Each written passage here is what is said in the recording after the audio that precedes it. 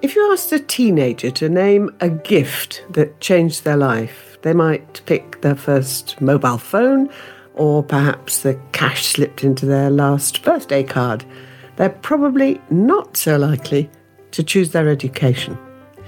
But think how different your life might be if you had gone to a different school, one with more or fewer opportunities, one which instilled different values or gave you a different set of friends. For so many of us, where we are now is inextricably linked, at least in some part, to our education. I'm Jenny Murray, and this is Now I'm Grown Up, a podcast about living longer, career change, and education. Each week, we hear from people who've returned to the classroom, now they're properly grown up, to retrain as teachers and give someone else the remarkable opportunity to learn. This week, we're looking at the ripple effect of education, from the maths teacher who opens your eyes to a career in finance, to the form tutor who tells you that apprenticeship has your name on it. Joining me to discuss this today are two experts who've spent their lives in education, considering how these ripple effects can spread from an individual's life into society at large. We have Dame Rachel de Souza, the Children's Commissioner for England and a former head teacher, and Sir Kevin Collins, the recently appointed COVID Catch-Up Czar. He's in charge of the Catch-Up programme for children who've lost out on learning during the pandemic. We'll also hear from some girls from Compass School in Southwark. They're Greta, Lottie and Ty. Now, Rachel and Kevin, before we begin, I'd like to play you a short clip where we hear from a former investment banker who only started to appreciate his education when he returned to the classroom. My name is Peter Jerram. I've been teaching now for 4 years. I'm teaching at an academy chain in South London. I changed from investment banking to teaching because I felt that I wanted to spend A, more time with my children, and B, because my maths teacher that took me into the city was also an investment banker who had changed careers, and I felt I wanted to give something back to society to do that. My experience in teaching has shown that my own experience of education when I was younger was that I went to a very good school. I think the teachers were generally very good in motivating students and to come in the best they possibly can within their life. The issue was that I went to a rather middle class school. I went to a grammar school, and what I noticed when going to my current school is that the poverty level and the difference between what children get in education is quite significant. I think a lot of people take their education for granted. I think it's not just the privileged that can either afford to go to private or to grammar schools, to state grammar schools, but also generally people don't understand how much an education can change people's lives. And to see some students move from very, very desperate times to a level of education that they're able to achieve A stars or grade 9s at GCSE or A stars at A level, and see them actually progress onto Russell Group universities is an exceptional achievement for those children. Becoming a teacher has changed my perception of education quite a lot, and also means that how sort of social mobility changes around the social circles that I deal with. I've become more interesting as a person being a teacher to other people, because many people are within my age group have children and they want to understand what education is all about. And certainly with the lockdown that we've just had, people have been tapping into my resources and my ideas on how to structure days for children. And that was Peter Jerram. How, under normal circumstances, is school important to the future of society? Kevin? I think there are two ways of looking at this. On any measure, the attainment that someone achieves at school, the success at school, has a bearing on their health, their wealth, and their well-being. On every measure, that's an indicator. So we know that success in education has a legacy and a lasting effect. That's why early years is so important. The effect just washes through your life in the life that you live. But the second way of looking at this is, if you return to COVID for one moment, the estimates are that if we don't recover the learning loss from the economists, the estimates are that this could cost our economy £100 billion of lost productivity, not a very nice word, but in its broader sense, of our people. So it's in the individual's best interest to have a successful education. Of course, it almost goes without saying to say such a thing. But it's also in our national interest to have a great education system. Do we spend enough on education? We spend more than we ever have. We need to keep investing in it. I think the future is not the race on who can build the greatest weapons. The future is the race on who has the best education system. Knowledge really matters. And that's why families stretch as they do to get tutoring. But it's going to be, if you like, the new arms race is the new knowledge race. And where do we want to be as a nation, particularly in the new future for this country? We must be a successful education country if we're going to be a successful economy and a happy and successful people. So I don't think anything matters more. I would say it would neither. The most important thing we do is educate our children. Let's just have a listen to Lottie, who was one of the children I spoke to earlier. And she told us how she had really struggled over the last year, both socially and academically. Well, my household is very chaotic, and my online school, it dropped. Yeah, it was very chaotic. But mostly I didn't actually learn anything in online schooling. So when I came back to school, I learned a lot, and I realised how much I miss education, how much I miss talking with actual people. Greta, what did you miss most about that period when you had to be home? Last year, during the first lockdown, I had this feeling that I was falling behind, and I wasn't receiving the amount of education that I should have received if I was in school, in physical school. So how quickly do you reckon, Kevin, these kids are really going to be able to pick up? So I think what you hear from that, Jenny, is, again, it's so sad to hear Lottie's story, but you hear the deep ambition and desire children have to succeed. And every time I meet in young people, that comes through. So it's our responsibility to help Lottie and Greta pick up as quickly as possible. And the other thing you hear is that there's a huge variation in experience. So I wouldn't like to declare that there's a given number for every child. Some children are going to bounce back quite quickly because of the support they've had and the support they have at home and from the school. Others, it's going to take time. I think we should be planning as a country that this should we should be planning for a few years here. There are some examples when the terrible events happened in New Orleans after Katrina, they found it took them about 3 to 4 years to recover the loss. There are other examples as well. So I think we should be planning for the medium term. We should hope for the best, but we should plan that it will take at least 3 or 4 years to be sure that we've done what we can for our children. So, Rachel, with the ripple effect that this has happened so dramatically at the moment for so many children, how do you anticipate it's going to affect their lives in the long term, that they've had this terrible shock? I think that's a great question, and I've talked to lots of young people, and I think first off agree with Kevin that they've been running back to school and are really keen about getting back to their education. And in some ways, those of us who've worked in education and worked with young people know that motivation is key. It's amazing what you can do if you're motivated. So we have to harness that. I have great faith in our nation's children, and I think a lot of what we have to do is be the adults and help frame this for them.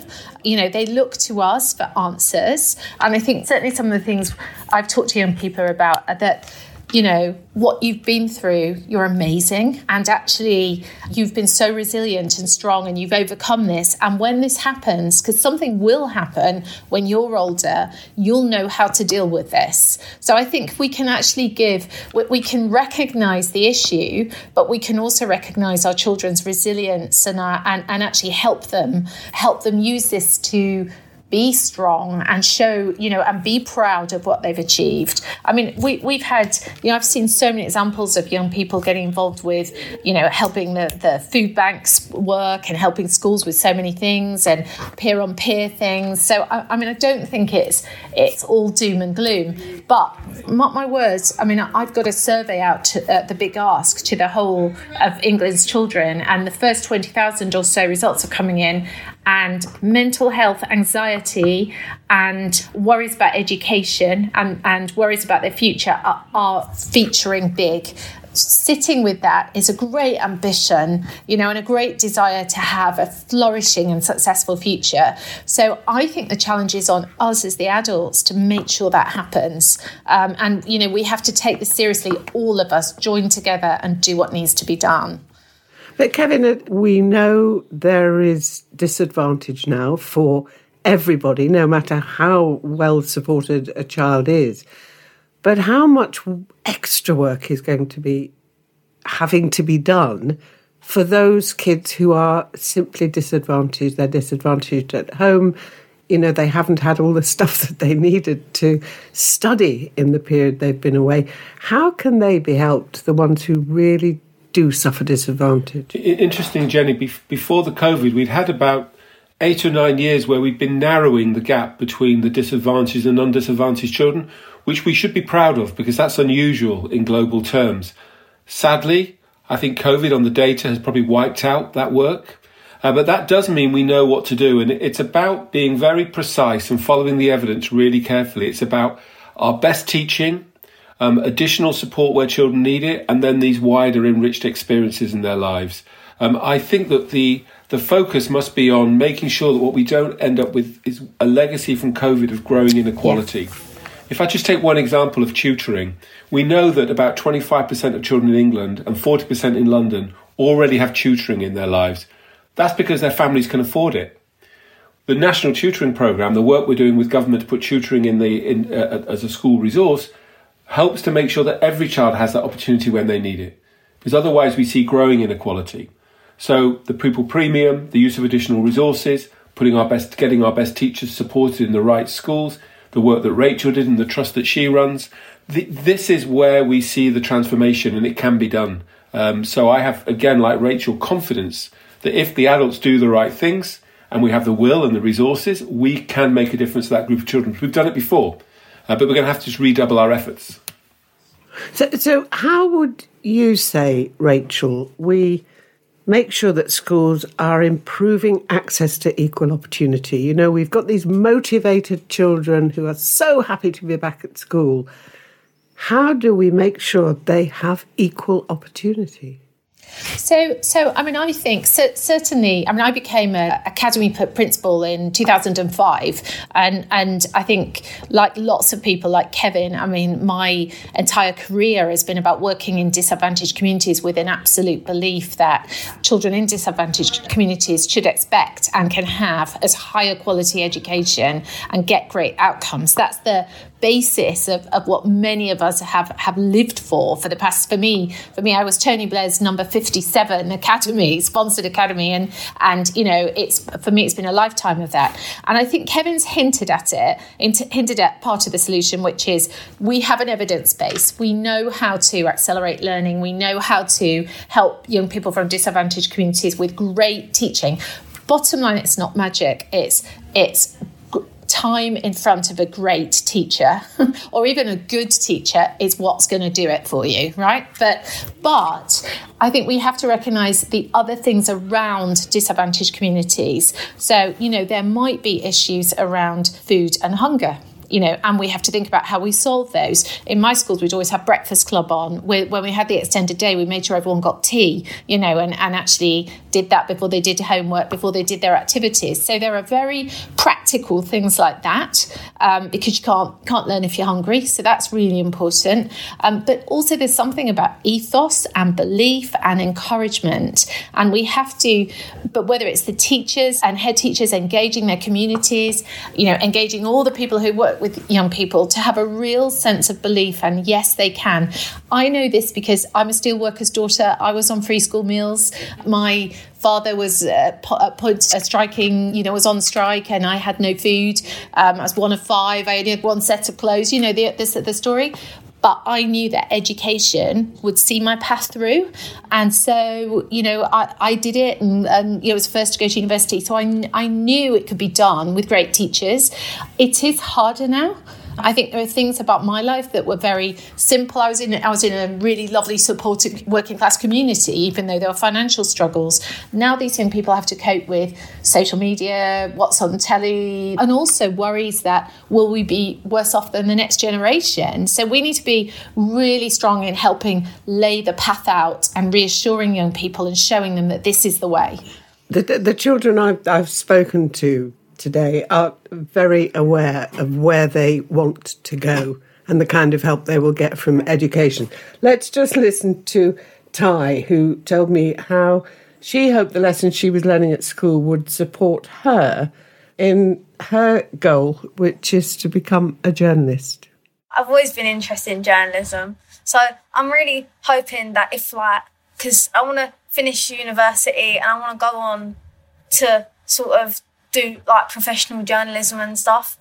So I'm really hoping that if I try hard enough, then I can get the qualities I need to become a journalist. English is obviously a key part of journalism. So I do try my best in English. And then Greta, what about you? How do you look forward to the future? How might the education you're getting now direct the way you go? I think that I quite look forward to my future and what is awaiting for me. And I think that now it's the moment that I need to be really, really concentrated on my education. My dream is to study at Oxford University. And so, of course, I need to start to learn and to study quite seriously from now until when I will be able to try and enter in Oxford, because of course it's quite a difficult university to enter on, and so of course you need certain qualities.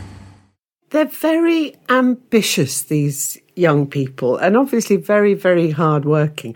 Kevin, how much are older teachers really helpful in this kind of work where children are hearing from a teacher who almost looks like a grandparent, maybe, if it's an now teacher, rather than a young person who's closer to their age? What difference do you suppose that makes to helping them plan their life?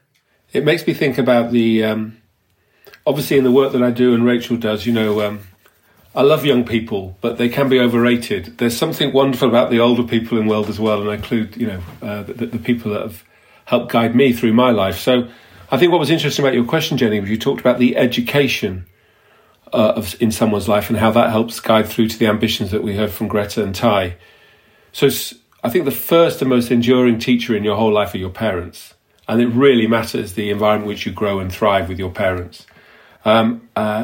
Schools then really do make a difference. People somehow like to downplay, but school matters. And I think what we've learned so much from the COVID experience is just how important school is, not just for the support in academic life, but in building the person you are in terms of the social experiences and the relationships and the peer work, just being the person you're going to be in that phase. And then the third area of life that so much matters is your community, where you grow up, who you're with.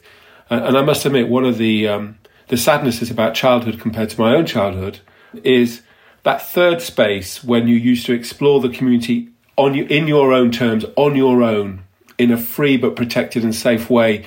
That's been curtailed, and young people don't have so much time out and about in their communities as they did for all sorts of reasons. But I think when we talk about education, we must put school in centre stage, but it's not the whole stage.